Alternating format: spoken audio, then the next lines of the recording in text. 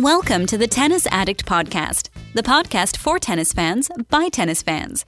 Listen as the hosts break down the latest news and tournament results from around the tennis world. If this is your first time listening, then thanks for coming. The podcast is produced early each week, so feel free to add us to your favorite RSS feed or on iTunes. You can follow us on Twitter and Facebook. The links will be in the show notes. Here are your hosts, Mike, Eric, and Michael. Okay, so we are back on the Tennis Addict Podcast. Eric, of course, is not here because he just couldn't make it, right? Work commitments as usual. At least it wasn't family life this time, as I have had for many weeks. Well, you know what? Good excuses. Good excuses all around. At least you have me, because consistently week to week, I am here. Even if I am by myself, I'm getting these episodes out. Tennis fans, I have to apologize for that. I'm sorry. Yeah, I know, right? Stuck with just me. It's horrible. I don't know how you deal with it. I don't know how they do either. And to any of you that out there week to week listen to Mike, I applaud you and I thank you at the same time.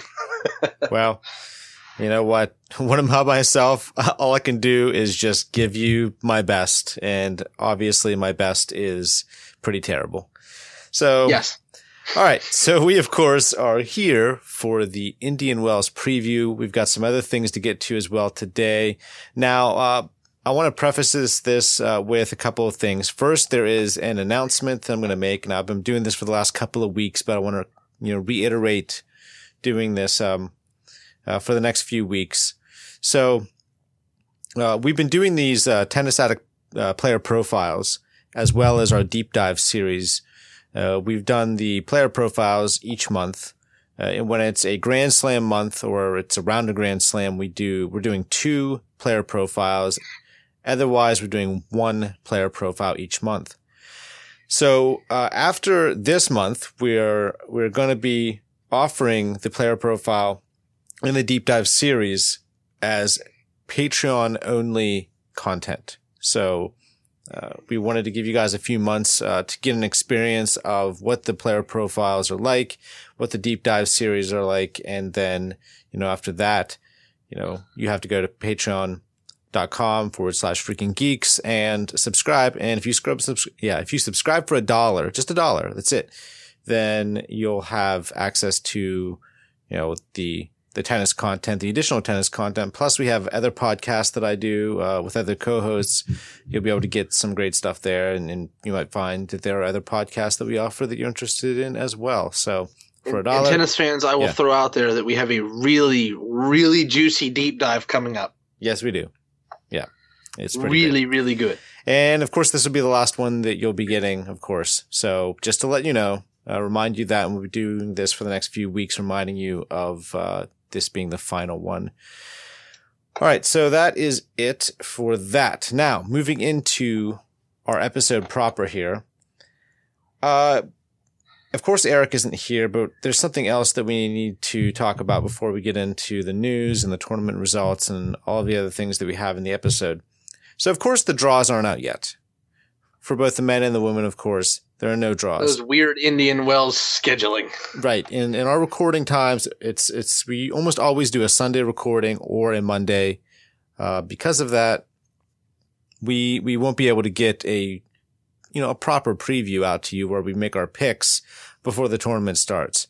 So we will give you blind shots in the dark. Yeah. So essentially what we're going to do is we're going to talk about Indian Wells, and then we're going to make our picks, some dark horses.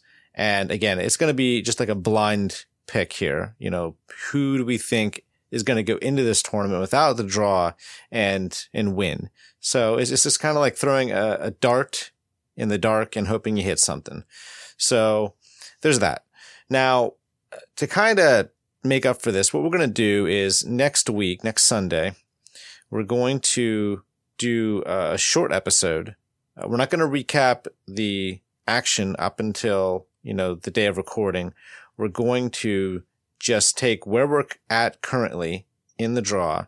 We're going to look ahead to the final and we're going to make our picks. So we're going to make our picks. It's a little unfair, I know, because we're not picking from the beginning like we always do.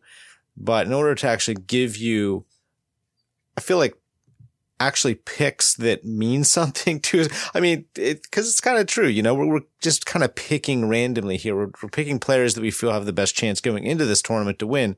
Mike, on Sunday, I will pick the same players that I picked right now. Yeah, well, that might be. And you know what? If we do that, then, you know, we're better than we think. So we can only hope. Yeah, so anyway, that's the plan for this week and for Sunday. So we can move into the episode now, and we're going to go into the news. So there's actually been quite a bit over the last couple of weeks, and especially in the last week, because you're leading into Indian Wells and Miami Masters, which of course is the spring hardcourt season. And there have been a lot of people pulling out due to injury. So we know that Rafael Nadal pulled out with his hip injury. It flared up at Acapulco right before he was supposed to play, and he pulled out of Acapulco, and then not long after pulled out of both Indian Wells and Miami. And we'll get to him a little bit more in a while, but that's generally where we stand. He's out from Miami and he's out for Indian Wells. David Goffin will miss Indian Wells and Davis Cup due to an eye injury. So he suffered that eye injury. One of the weirdest freak injuries I've ever seen. Yeah, it's crazy. It happened a couple of weeks ago.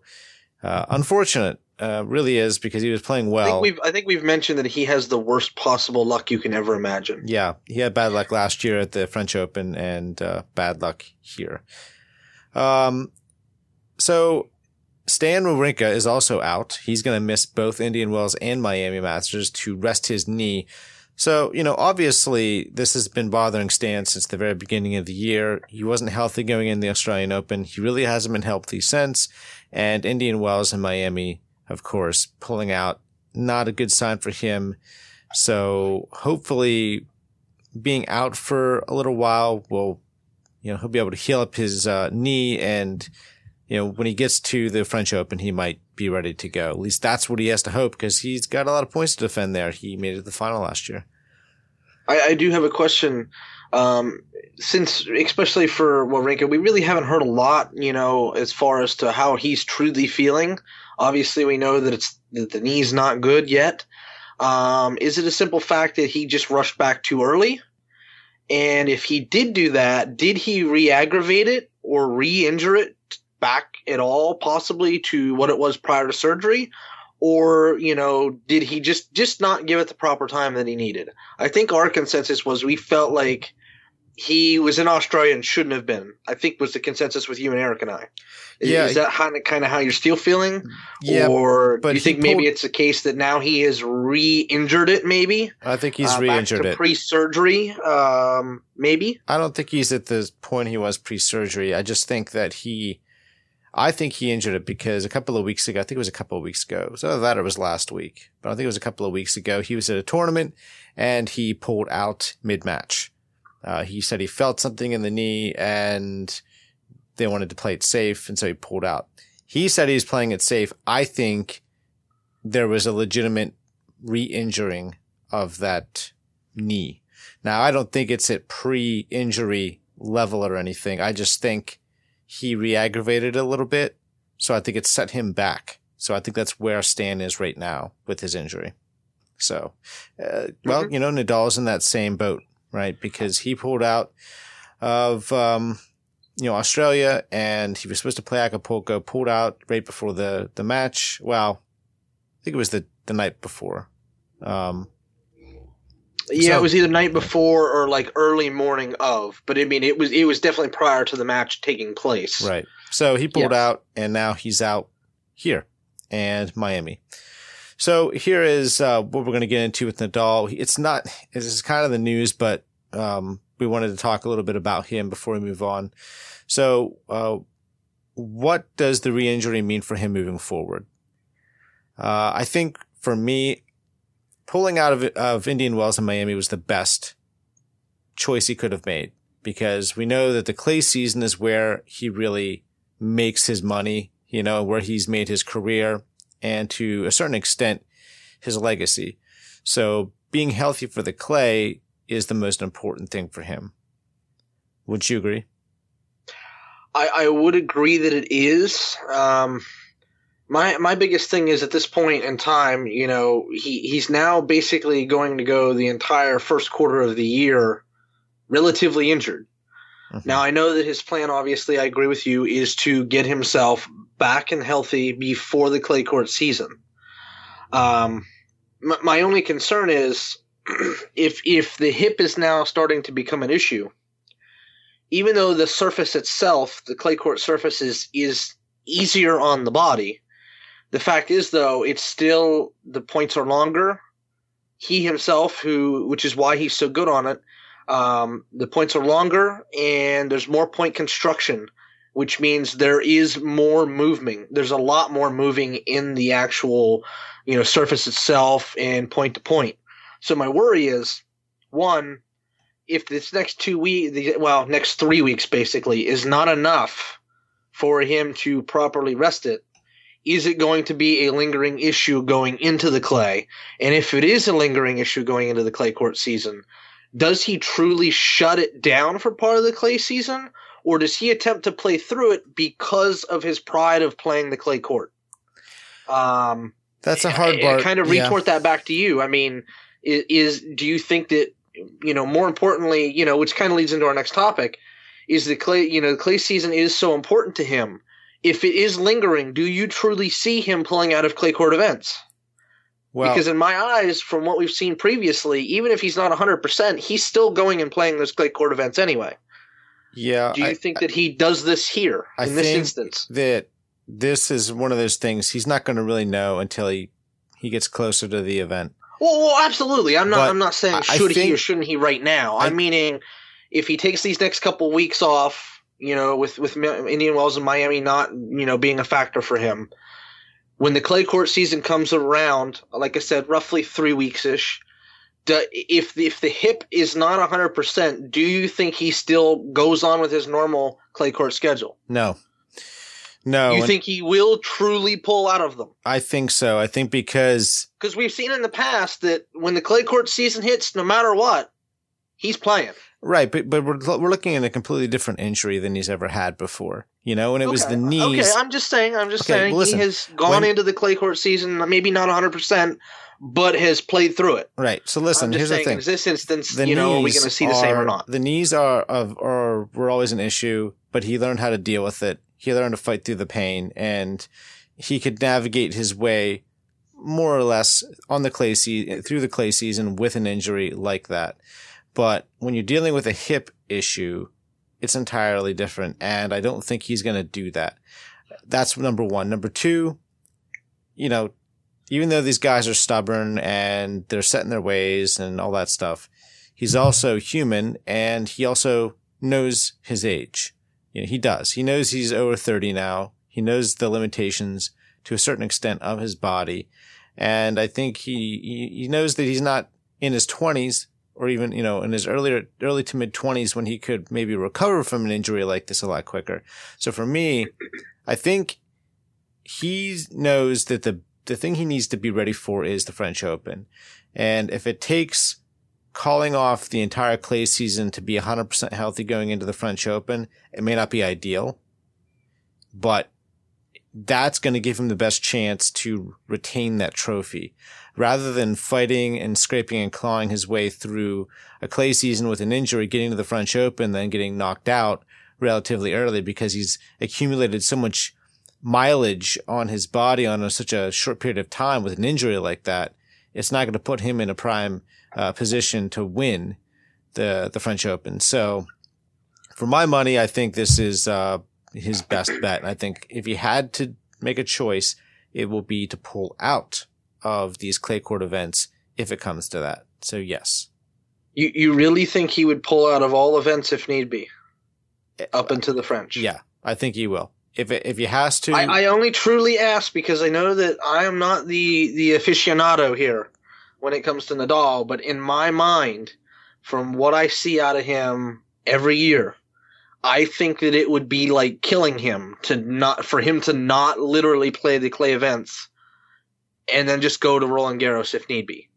I agree, but my worry is my worry at that point would be if and again this is all hypothetical, if the hip is that much of an issue that he would have to pull out of the clay, is there a bigger issue now if it would linger on that long? Well, you know what I mean? It could depend. Maybe he gets to Madrid and it's just a tiny, tiny, tiny bit sore. It's like 95% healed, but he's afraid that going into the French Open, if he doesn't pull out of Madrid, it may flare up again. Whereas pulling out of Madrid might make it possible that he'll go into the French Open fully healthy.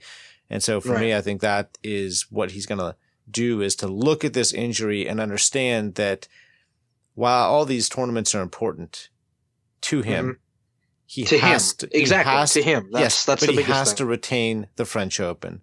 That is the thing he needs to retain most. And so he's going to pull out of other events if he has to. He isn't going to want to. Nobody wants to pull out of these events, but if you have you have to.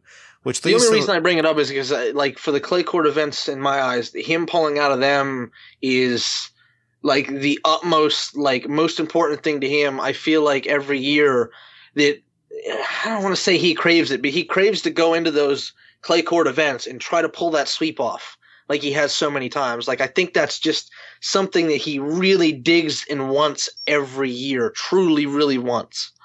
And that's just why I brought that up. But that brings you to our last topic on Nadal that I'll let you go ahead and cap off. Should this latest injury be the final sign that he needs to take a page out of Rogers' playbook and schedule himself in such a way as to maximize his health and energy for the slams? And I do think so. Given his history and the injury issues, obviously we're seeing that now, but injury issues over the course of his career, I think that taking a page out of Rogers' book right now, starting this season, is essential.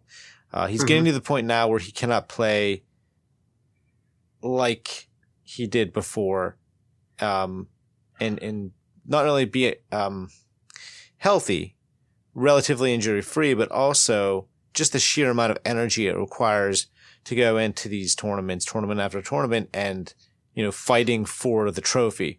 I think he has to start picking his spots. Okay, I haven't won Miami yet. So next year, Miami is essential. Australia, essential. Then go the clay court season, maybe take Madrid off and play everything else. Then maybe play one of the hard court Master Series before the US Open. Pick either Cincinnati or pick Toronto.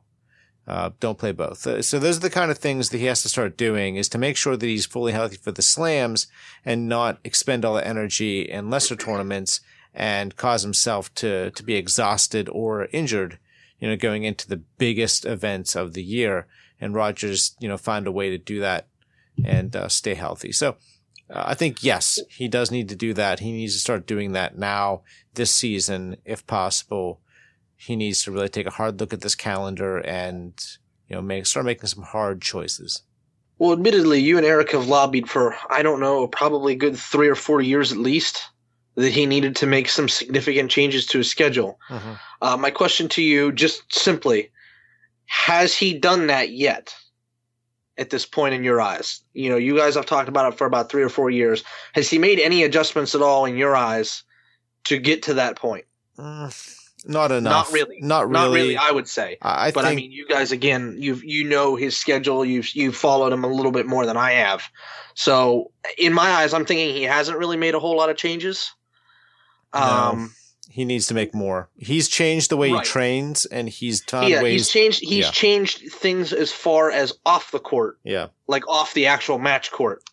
But again, this is why I brought up that I feel like him pulling out clay court events, especially out of his schedule, is literally going to be the how do I want to word it?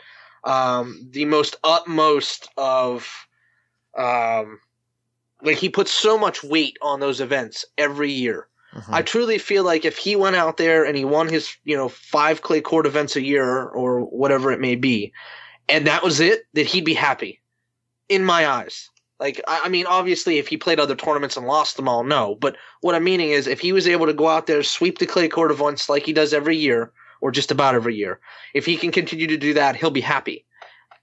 That's why I say I really see it hard for him to cut out any of those events, even though I think you and Eric have even said that I think that that's where he can most significantly balance his schedule, is to eliminate a few of those clay court events. Mm-hmm.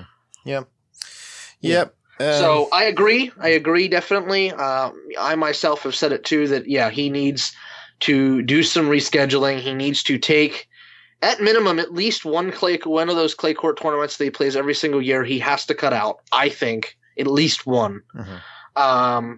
And like you said, there are a few hard court tournaments throughout the year that he can kind of flip-flop or move around a little bit and not go to give himself just a little bit more time, similar to what Roger does. But let's be honest, it's still going to be a completely different thing if Roger still continues each year to not play the clay court season at all. Yeah, I mean, in my eyes, I've always questioned, at least last year as the year progressed, why Roger. Okay, I understand I'm not playing the full clay court season, but why not enter Roland Garros at all? I mean, he's still one of the best clay court players in the world. Too exhausting, and it's right before Wimbledon, and he wants to be. That's true. But again, if you're not playing the full swing, you know what I mean. Yeah. Well, again, I only brought it up because again, Roger is still one of the better clay court players in the world. Why not at least enter the event? Well, maybe. You know what I mean? He hasn't played almost any clay court at all in 2 years. So. Well, that's true at this point. Right. That's true at this point. It was just a question that I brought up last year. Now, obviously, this year, if he's planning on doing the same thing, well, there's no point in even attempting to play clay anymore at all at this point. All right, so let's move on here. I completely understand what you're saying there. Serena Williams' coach, Patrick, I can't pronounce it. Mouratoglou. Interviewed and stated Serena's only 2018 goals are to win slams. Is it a valid goal? Is it too high of a goal? I don't think so. I think Serena is still an exceptional athlete at her age. Her power, her defense, it's still really good. Now she's coming back from having a baby, so it takes a lot out of you. And obviously she wasn't ready early in the season. But I think given her age, it's a lot like Roger. Peak for the slams. Those are at this point, it's the only thing that matters. Serena doesn't need to go out and win Master Series titles. She doesn't need to go out and win anything else. The only thing she needs to win is Grand Slams. And once she wins another slam or two, she'll be done anyway. So the quicker she can get those 2 slams or so out of the way, solidify herself, win 25 slams, solidify herself all-time greatest, probably never to be touched ever again, then she's going to walk off into the sunset. I don't think it's too high of a goal because Serena doesn't believe in too high of a goal. She believes in whatever goals she wants to set for herself, and she's going to go after them and she's going to chase them down until she gets them, period. So the concept of it being too high or too difficult of a task for her, given that she had a kid last year, that doesn't even enter her mind. So, no, I don't think so. I was the one that kind of posed this topic here. I truly feel like, we haven't really seen Serena play basically at all this year, competitively, at this point. We basically, she hasn't done anything competitively on the court at this point. In the interview, Mouratoglou himself said that he felt that him and her both felt that she'll be ready for the French Open. In my eyes, I definitely don't think she wins the French. I see there's absolutely no way she wins the French. I'll trademark that right now. She does not win the French Open. There's no way that happens right now. Going forward, though, if she does do at least well at the French Open, then I open the possibility that Wimbledon is a legit possibility. But I think, you, me, and Eric all said that I think by the U.S. Open is truly where I think that she hits stride and she's literally going to be the dominant force again by the U.S. Open. But, Patrick basically said, this was literally his quote, 2018 goals are for her to win slams. There's 3 events left. And basically left it at that. That was what he said. So, again, I think it's a little too high of a goal, but we are talking about Serena Williams, who's won more Grand Slams than any other woman. So, I digress from there. But, yeah, I think it's a valid goal, especially for Serena. but I think the expectation is still a little too high at that point. Yeah, I mean, I understand what you're saying. I think with her, it's just not the concept of aiming too high, especially given what she's done in her career and all the things she's overcome. I just don't think that even enters her mind. The idea that she's biting off more than she can chew, it doesn't even enter her mind. Because I think to her, that's a silly concept given what she's done. So I think, she's earned the right to aim that high and not have people doubt her. Cause I don't think she doubts herself. I'm not saying that I believe she's going to go out and win the next 3 slams. I'm just saying I think she could win 1 or 2 this year. So, cause I think she can show up to a slam without having done almost anything for months and win, because she's done it before. Right. All right. So, that's it. We're going to move on to set 2. Do you like podcasts about movies, television shows, books, games, and pop culture? How about sports like football and tennis? Here at Freaking Geeks Media, one of our many goals is to create a variety of podcasts that you can enjoy listening to. From the Freaking Geeks podcast to Hungry for Hannibal, Friday Night Mikes, the American Gods podcast, and Stranger Things, we know that giving you an assortment of options is one of the best ways of bringing you back for more. But it does take quite a bit of work and expense on our end to make these podcasts a reality. Patreon gives us the opportunity to make a living doing what we love. However, to do this, we need your help. By donating as little as $1 a month, you get access to both past and upcoming Patreon-only content, as well as early access to regular episodes before they appear on iTunes. Other tier rewards include monthly Loot Crate giveaways, access to live broadcasts, Freaking Geeks t-shirts, magnets, and much more. We can honestly say that anything given is greatly appreciated. So consider supporting us by going to www.patreon.com/freakinggeeks and check out what we have to offer. We think you'll like what you see and hear. Okay, so set 2, tournament results. So we're going to do a quick rundown here of the things that we've watched over the last week or so, because we've had some good results. Some players that have kind of come out of nowhere. Players I wouldn't expect to win a title. Just because, they're. And then some that we were like, oh yeah, that makes sense. Well, players whose temperament, is such that it doesn't lend itself to, winning titles. Now, Mike, we all know who you're talking about. We'll get to that. All right. So, Juan Martín del Potro defeated Kevin Anderson 6-4, 6-4 to win Acapulco. So a big win for Del Potro. I think the biggest title he's won in a while. And the impressive field that he got through to win it. Yes, he did. Misha Zverev in straight sets 1 and 2. Mm-hmm. He had a little bit of a tough battle with David Ferrer, but let's be honest, who doesn't? Right. Dominic Thiem in straight sets 6-2, 7-6. Crushed Alexander Zverev 6-4, 6-2, which was extremely surprising. And then 4-4 against Anderson in the final. 4-5 quality opponents in a row. Yeah. It definitely was not an easy road for Del Potro, but hopefully a sign of things to come, as we've talked about for a while now. Could be. It could be. All right. Roberto Bautista Agut defeated Luca Pouille 6-3, 6-4 to win Dubai.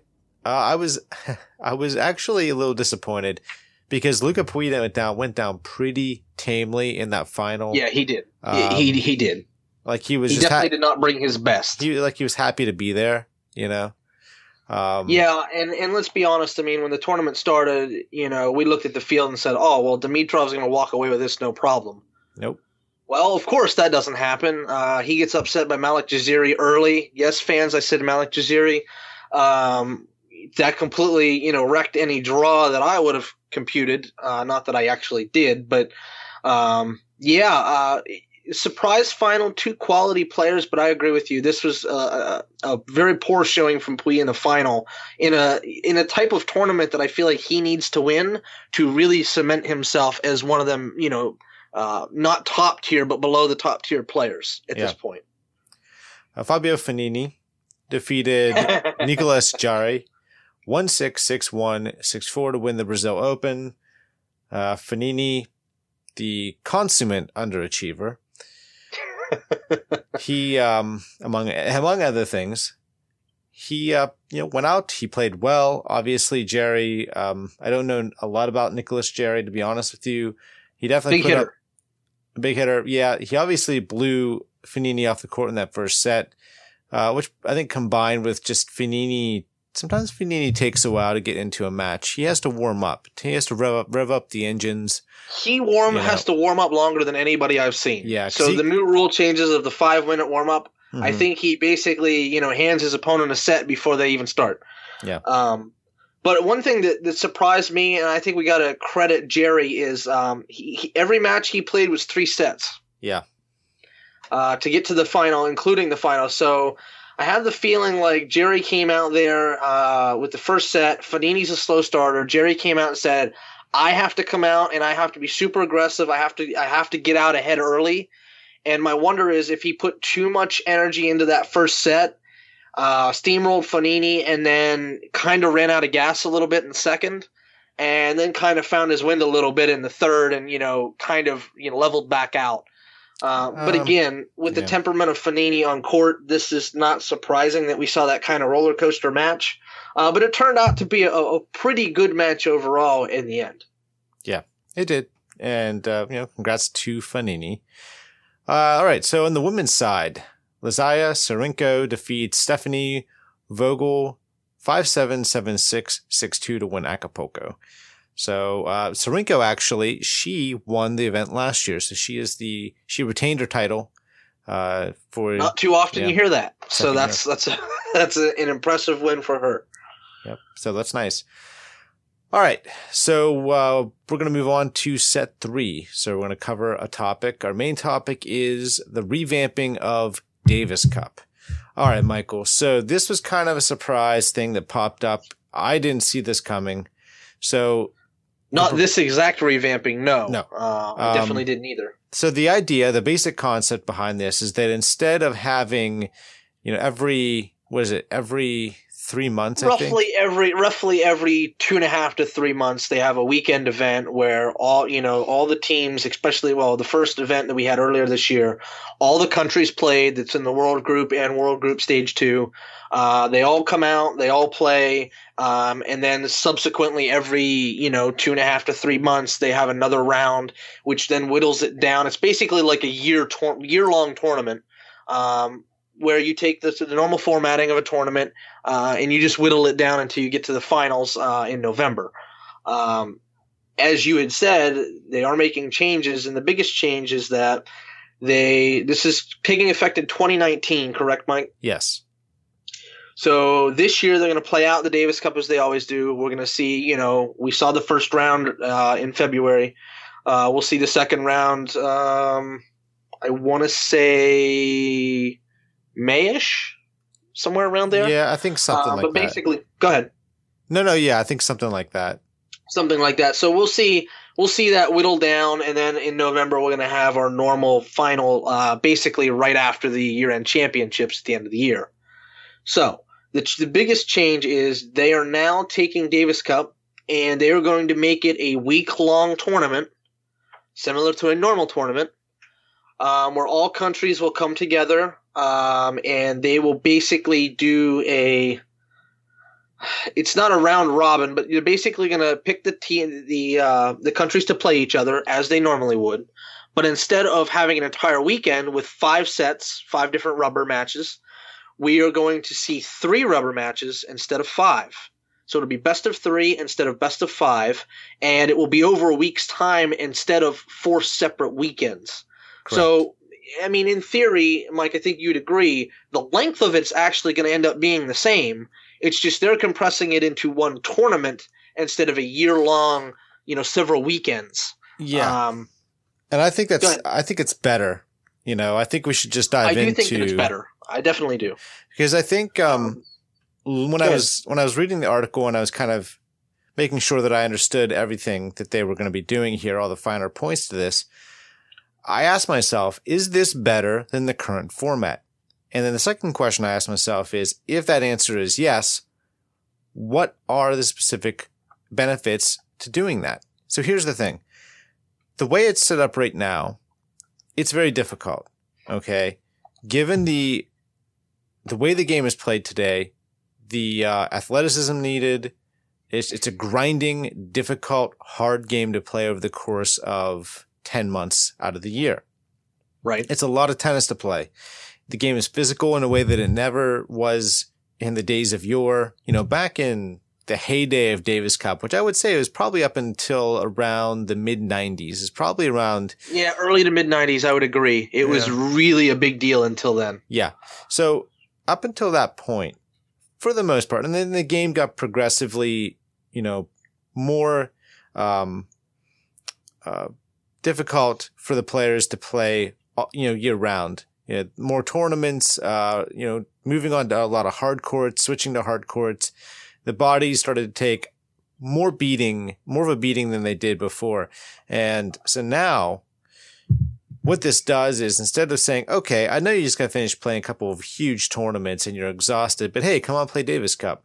What they're doing now is they're saying, okay, we're going to compress all of this into 1 week and be done with it. And so whoever comes out is Davis Cup champion. And I think it's a fantastic idea. It's going to allow players to have a little more time off now, because there's times throughout the year, the calendar year, when they would have to go play Davis Cup. They're not going to have to do that now. They can either enter another tournament or they can have maybe a few extra days off. So that's nice. That's number one. Number two, I think that this allows Davis Cup to possibly become relevant in a way it hasn't been for at least 20 years, probably more like 25 years. Because Davis Cup, in terms of the importance on most players' list, it's important, but it's not to the same level of importance that it used to be. It used to be Davis Cup was as important as winning Wimbledon or the French Open or any of the slams. Absolutely, if not higher. Now, in a lot of circumstances, it's a big deal, but it's not even as big of a deal as, say, winning an Olympic gold medal. So it's right. I agree. Yeah. It's not of the importance now, because players look at it and say, you know, although I have pride for my country, I'm not getting anything out of this other than playing for my country. Yeah. And it's true. They aren't. So the biggest thing that I say, and my little bit of a rebuttal that I have for you, Mike, is although I completely agree this is going to maximize the amount of time that the players will have off throughout the season, my only worry is now they're saying now you have to commit to an entire week at the end of the year. So now you cut into players' vacation time or recovery time in the off season. You're now cutting a little bit into that off season, unlike we have previously. So my only concern, and my biggest question to this was, like you said, will it make Davis Cup relevant again? But my biggest question is, will the top players now come and play Davis Cup every year like there used to be? As you said, in the 80s, 70s, 80s, 90s, Davis Cup, every big player showed up for every country. You literally had the best of the best from your country playing every single year in Davis Cup. It was, like you said, as important, if not more important, than winning Wimbledon. Because there was... And again, you still see it. Davis Cup atmosphere, and I think this is really going to build this because of the atmosphere of Davis Cup itself. When you go to an event, and here's the other thing that it's going to change a little bit, Mike, I was just thinking of. Sorry to get off topic, viewers. So Davis Cup is in an atmosphere where a host country will host the event, right? Right. Of specifically like the tie. So like when the United States plays, I believe in May, they're going to host in Memphis, Tennessee. Okay? So the visiting country, and again, forgive me for not knowing exactly who they're playing in the next round. I don't have that up. But that host country has to play in the United States in front of a United States crowd. And that's what made Davis Cup exciting. Because you literally, if you were not hosting the event, you were in the most negative atmosphere for yourself ever. So if you could go out there in front of another player's home crowd and beat them, it was a big deal. We've read many stories where the United States players when they would travel overseas, how brutal it was. I know McEnroe many a time said how brutal it was to travel overseas to play play the Czech Republic or someone like that. Or Germany. It was so brutal, the crowds were, and it just changed the tournament itself and the atmosphere.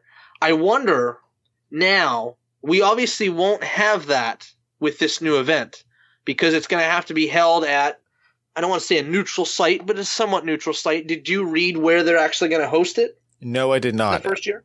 No. Okay, I didn't either, so I'm not sure if they've actually said it yet as to where it's going to be hosted, where the event's going to take place. But my point is it's going to take that factor out a little bit. So again, I'm wondering how that's all going to affect everything. Are the top players going to play? We obviously aren't going to have the true Davis Cup atmosphere like we normally do. So wherever it's being held, are those countries going to have a little bit of an advantage wherever it's being held? Maybe. But again, that's the same thing you could say at any tournament throughout the year. But my biggest question that I'm pegging to you there, Mike, is it going to draw the top players? Do you really think that it's going to draw the top players?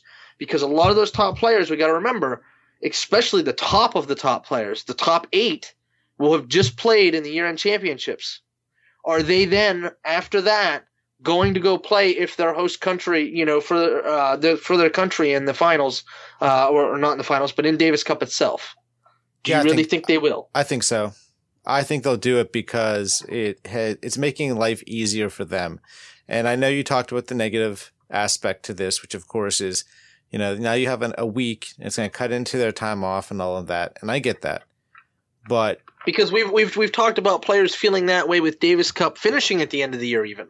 Yeah, already. Right. There's been note of that. So that's why I bring that up is I hope that the top players will want to come and play because I think that this is an important part. If I was a top player, I understand that scheduling and everything is the most important thing and your physical health. And you get to the end of the year and it's like a long run sprint throughout the year. You get to the end, you just want to be done. You want to have that time off. You want to have that release. But I agree with you. I really do think that the players will. I'm just not sure that all of them will, which is my only concern. Well, I think that they'll play. Obviously, if they're injured and they can't play, well, then they can't play. You get to the end of the year, and that's, and the thing is, that is when you have something like this at the end of the year, Davis Cup, ATP World Tour Finals even, especially when you get to the back end of the year, players are injured, they're tired, they're mentally fried. And this is kind of the risk you take. If they're going to have Davis Cup and they're going to do it here at the end of the year, then that's the risk they're going to take. And you're going to have some players that won't be able to play. And that's it. Sorry. If Roger's hurt, can't play. Andy's hurt, can't play. It's just the way it is. It's like any other tournament. If they're injured, they won't be able to play Davis Cup. Stinks, but you know what? Too bad. So I think they'll want to play. And if they're healthy, they'll do it. I think the players are enthusiastic. I think the response that I've read has been really, really high. Positive. I think most players are anywhere from being mildly enthusiastic to being extremely enthusiastic. I know Nadal was really enthusiastic about it. I think Roger was happy. I think I read that Andy was really happy about it too. I believe Novak as well. So you're looking at the top guys being very happy about this idea. I think it's their best chance to make Davis Cup into something that'll stick around longer. This is something that they had to do. They had to make a change. They needed to do something radically different. And I think what they saw was how Laver Cup was a great that's what I was going to bring up. Right. So Laver Cup was a huge success. Everyone Massive loved it. success. It was amazing. It resembled a Davis Cup like atmosphere in terms of just the excitement. I think the players had a lot of fun. The enthusiasm was high across the board. I think they saw how great that was, and they said, if we can do that with Davis Cup, that's what we need to do. Let's try it. And you know what? If they try it and it's terrible and it doesn't work, they can revert back to the old formula, but at least try it, see how it goes, and then, we'll go from there. I mean, in my honest opinion, I don't see how it could do worse than what they're having now. Right. Admittedly, in the last probably 2 to 3 years, how many of the top guys have played Davis Cup at all? In the last couple years, not many. Especially as these guys are getting older, it's getting more and more difficult to expend that energy, and so they opt. Admittedly, the echelon of most of the top 20 don't even compete in Davis Cup at all, and if they do, they compete maybe in one tie, and then if their team happens to get to the final, then they play. I mean, other than that, there is no census commitment throughout the year, which I also think is going to change things a lot for the Davis Cup captains and the way that they pick their teams as well. I think that we're going to see a lot of matchups. We're going to see things. And again, like you said, I'll just end it here. I think that the main goal is to get this to resemble Davis Cup to resemble Lever Cup. Almost, I don't want to say identically, but similarly.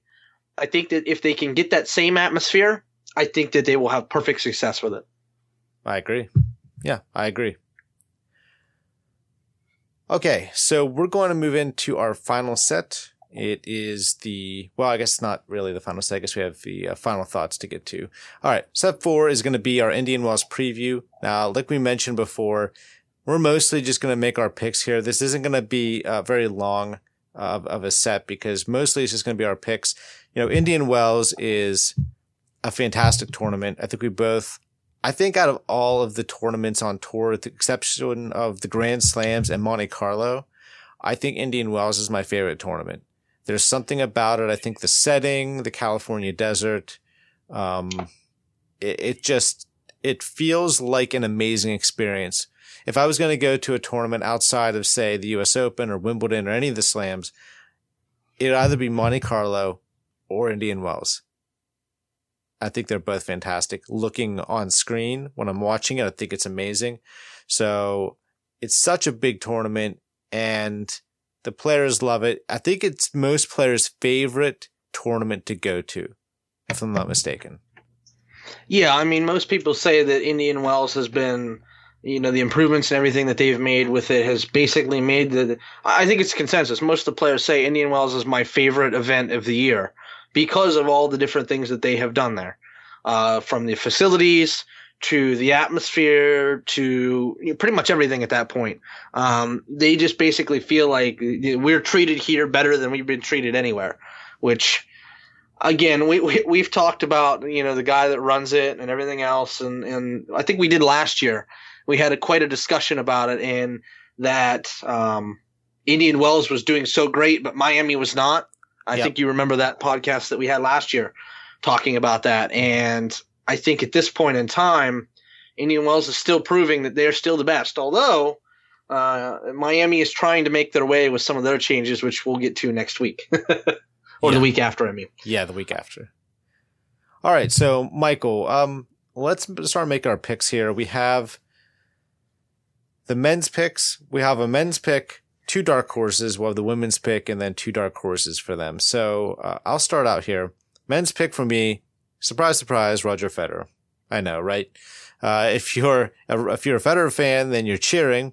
If you're not a Federer fan, you're groaning. Probably because you're saying something along the lines of, oh, of course, big surprise. Gee, guys, could you be more cliche? But no, tennis fans, it's the facts of life. Yes, I know. Well, I'm dealing with a Federer fan on the other side of this mic. So obviously Roger's playing great this year. He won the Australian Open. He's rested. He's ready to go. He's primed. He's healthy. He's the logical pick. He won the Sunshine Double last year. Nadal isn't in here. Some of the other, Novak isn't playing. Andy isn't playing. Stan isn't playing. Nishikori, I don't believe he's playing either. And even if he is, he's not healthy. It's not looking good. Most of the top guys are out. So why wouldn't Roger be the favorite to win? Dark horse for me, number 1 dark horse is Juan Martín del Potro. Obviously, he won in Acapulco. Huge win for him. Navigated a very tough draw. And he's taken down Roger before. So I think if there's one player that could take Roger down, whether it be in the semis or the final, it would be Del Potro. Number 2 for me, dark horse pick, and I'm definitely going dark horse here. Dominic Thiem. Now, I know his bread and butter is clay, but he has been improving on hard court. And while I don't have a ton of confidence that he can win, I do think that he is slowly getting better and better on hard courts. And, it just takes one good run on hard courts to really change your outlook on the surface.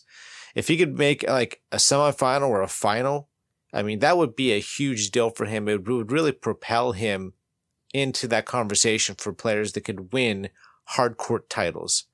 So that's my 2 dark horse picks on the men's side. Women's picks. Angelique Kerber. So last year I was really down on Kerber because she looked like a shadow of her former self. She literally looked like a shade. She had no energy out there. There was nothing behind the eyes. I mean, it was just like dead completely.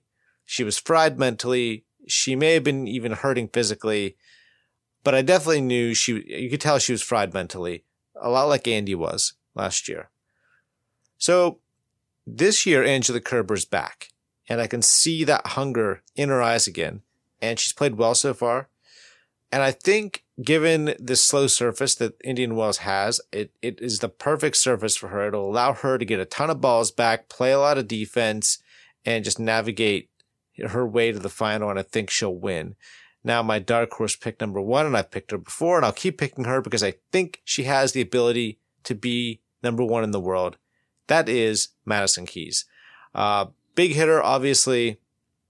It's a slower surface, but she has the power to hit through the slower hard court here. And she has that giant serve. Now, if she's healthy and she's focused, she can make it to the final. And yes, she can win Indian Wells. But it's going to be tough for her because I think she is still struggling with understanding how to be focused week to week. She's still young. She's 23. She's got a lot of good years ahead of her, but I think she is a good dark horse pick. Number 2 for me, Garbiñe Muguruza, 2-time slam winner. She won, I think, Cincinnati last year.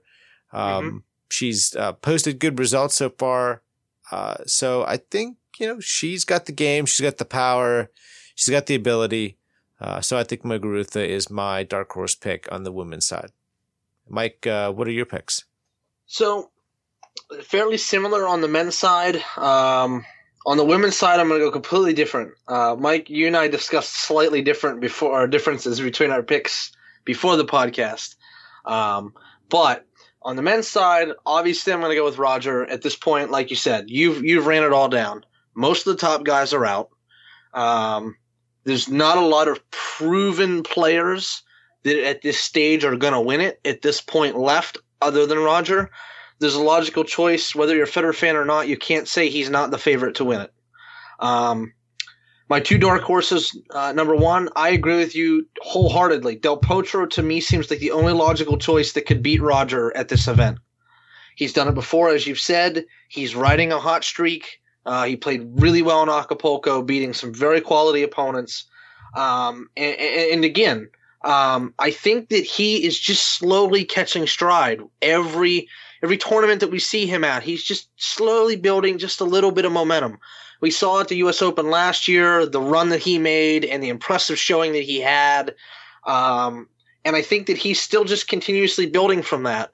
I don't know about you, Mike, but I feel like his backhand is slowly becoming a little bit less of a liability than it was before. Would you agree? Oh, yeah, he's definitely. It's starting to get there. He used to have to chip it. I'm still not seeing him. He's still not. I don't think we'll ever see him crushing the backhand like he did. But the fact is, he is slowly hitting a little bit more over the ball. He's using a little bit less slice. And I think he's actually gotten better with the slice to the point where he's actually able to attack a little bit with it now more than he used to. So to be honest, I feel like a dark horse, yes, but a very strong dark horse at that, just because of the fact that he has the power to hit through anybody, no matter who he plays. I agree. My second dark horse, just because of results that we've seen on hard court from him and the showings that we've had from him, and again, the reason that I'm putting him in a dark horse is Grigor Dimitrov. Obviously, we've seen some mixed results a little bit this year so far. Obviously, his loss in Dubai early was not a good sign, but I'm still going to keep him in the dark horse category there only because I just feel like on the surface, he still has the firepower and the variety to beat most of the field. Not all of them, but most of them. So I'll stick with the dark horse there for him. On the women's side, I actually did a little bit of research and found that the logical choice on the women's side to win in Indian Wells usually does not happen. Mike, I brought that up to you before the podcast started. Yeah. And then I immediately went and picked the obvious choice. I'm going to go with Svitolina at this point to win the tournament. Again, start of the season, we've seen nothing but impressive results from her. She's gone out there and literally swept most everything so far this year. Not everything, but most everything. And where she hasn't, she's had good quality results.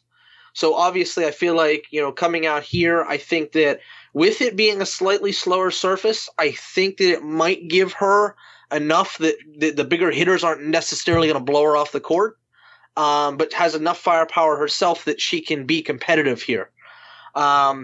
My dark horse number one, I'm actually going to go with Petra Kvitova. We've seen some really good results from her this year as well, and she plays very good on hard court. That, other than grass, of course, she obviously that is her best surface, but hard court is definitely a very close second for her, because she has the ability to hit through the court as good as she does.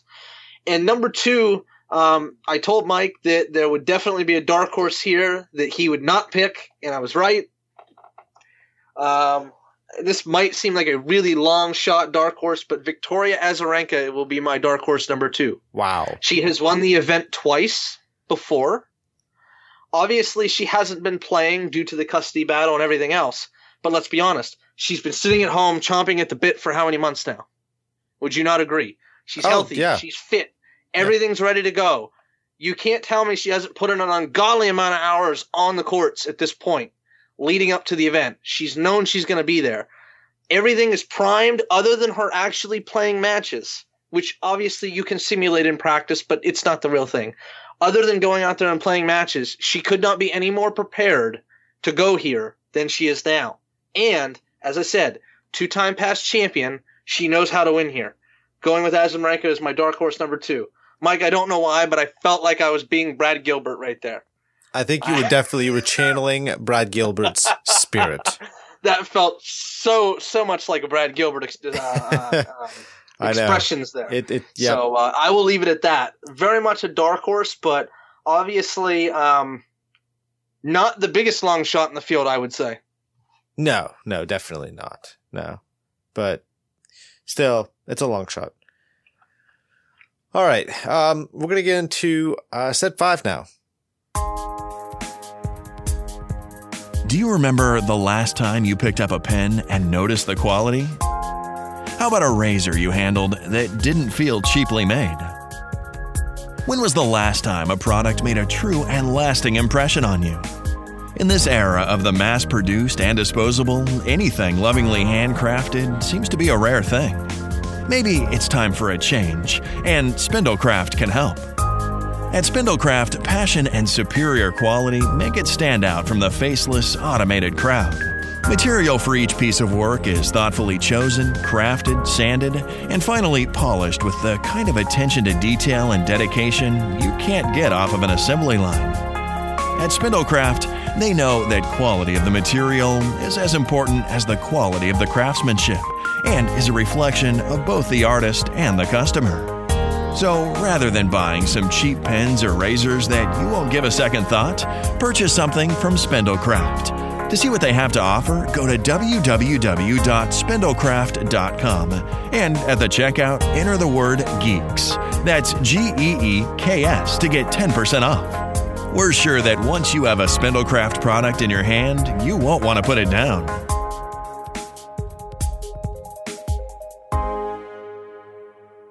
Okay, so set 5, Mike. This is just our wrap-up set. This is where we kind of give our final thoughts.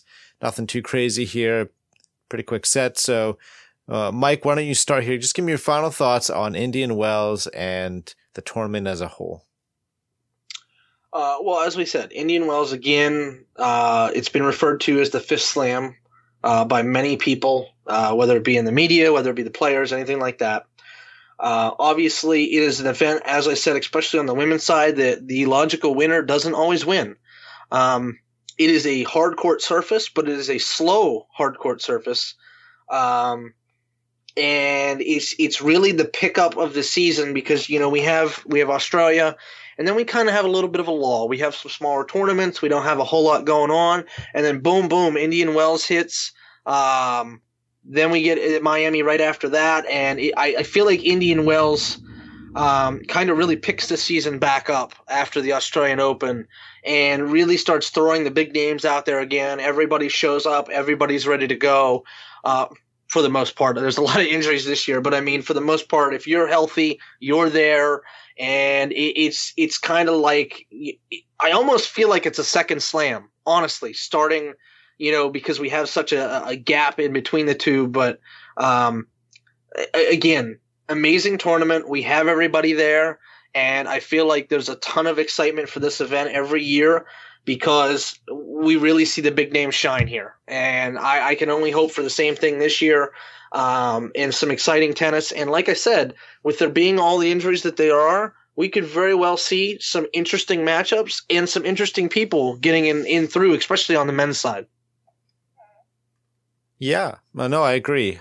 For me, Indian Wells, like I said, it's one of my favorite tournaments of the year. Outside of the slams, like I said, it vies with Monte Carlo as my favorite tournament. The atmosphere is amazing. The excitement out there in California is you can just tell the people out there, they know their tennis and they love their tennis. And so to me, the atmosphere is always amazing. The grounds look spectacular. The courts, just the level of quality at that event is ridiculous. The money that gets poured back into Indian Wells each year, it's the way tournaments should be done. They built Indian Wells over the years from a small tournament to what it is today by continuously making improvements, making it better, listening to the players, asking them on what they needed, asking them what they could do better. It allows Indian Wells to be, like you said, the fifth slam. I mean, admittedly, Mike, I got to just chime in. It is the perfect blueprint for how to build a tournament. Right. Plain and simple. I gotta agree with you. And you have to have the money, right? Obviously, having somebody with deep pockets, but at the same time, if you just take all that profit that you make and go buy a bunch of stuff and not put it back into the tournament, then your tournament is going to stay the same. So you need a combination of money, reinvestment, and fans who are excited. And if you have all those, you can be an Indian Wells tournament. So, like I said, it's a great tournament.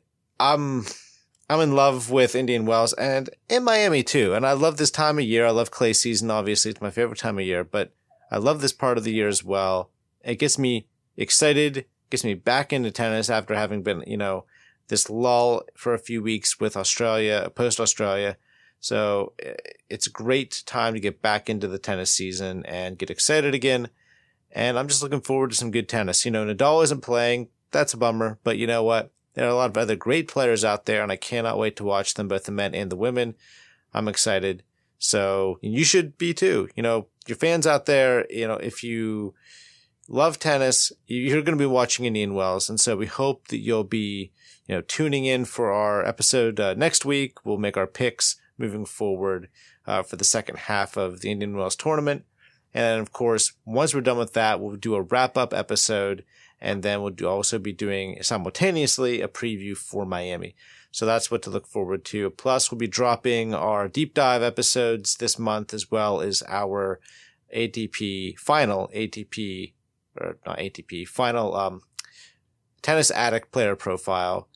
Our final episode. Yeah, our final episode. So Mike, you ran out of words. Yeah, I did. I ran out of words. All right, everyone. That's it for us. So we'll see you guys in a week, less than a week, actually. And until then, we hope you enjoy watching tennis at Indian Wells, and we can't wait to get back on here and talk more tennis with you. So that's it for us at Tennis Addict Podcast. We'll see you next time. Have fun. Thanks for listening to the Tennis Addict Podcast by Freaking Geeks Media. Be sure to visit freakinggeeks.com as well as our Patreon page at patreon.com/freakinggeeks for more great content. Also, please consider rating and reviewing us on iTunes. It really helps. If you would like to write into the podcast and share your thoughts and ask questions, you can do so by sending your email to tennisaddictpodcast@gmail.com. You can contact Michael on Twitter using @Michael_Manic or @FreakGeeks.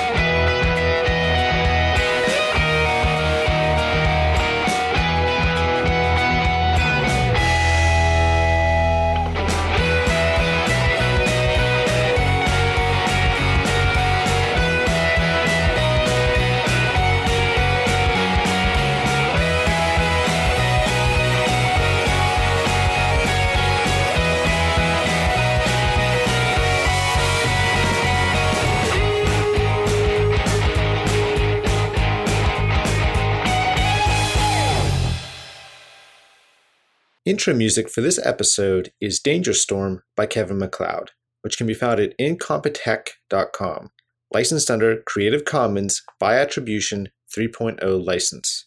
Outro music is Nowhere Land by Kevin MacLeod, which can be found at incompetech.com, licensed under Creative Commons by Attribution 3.0 license.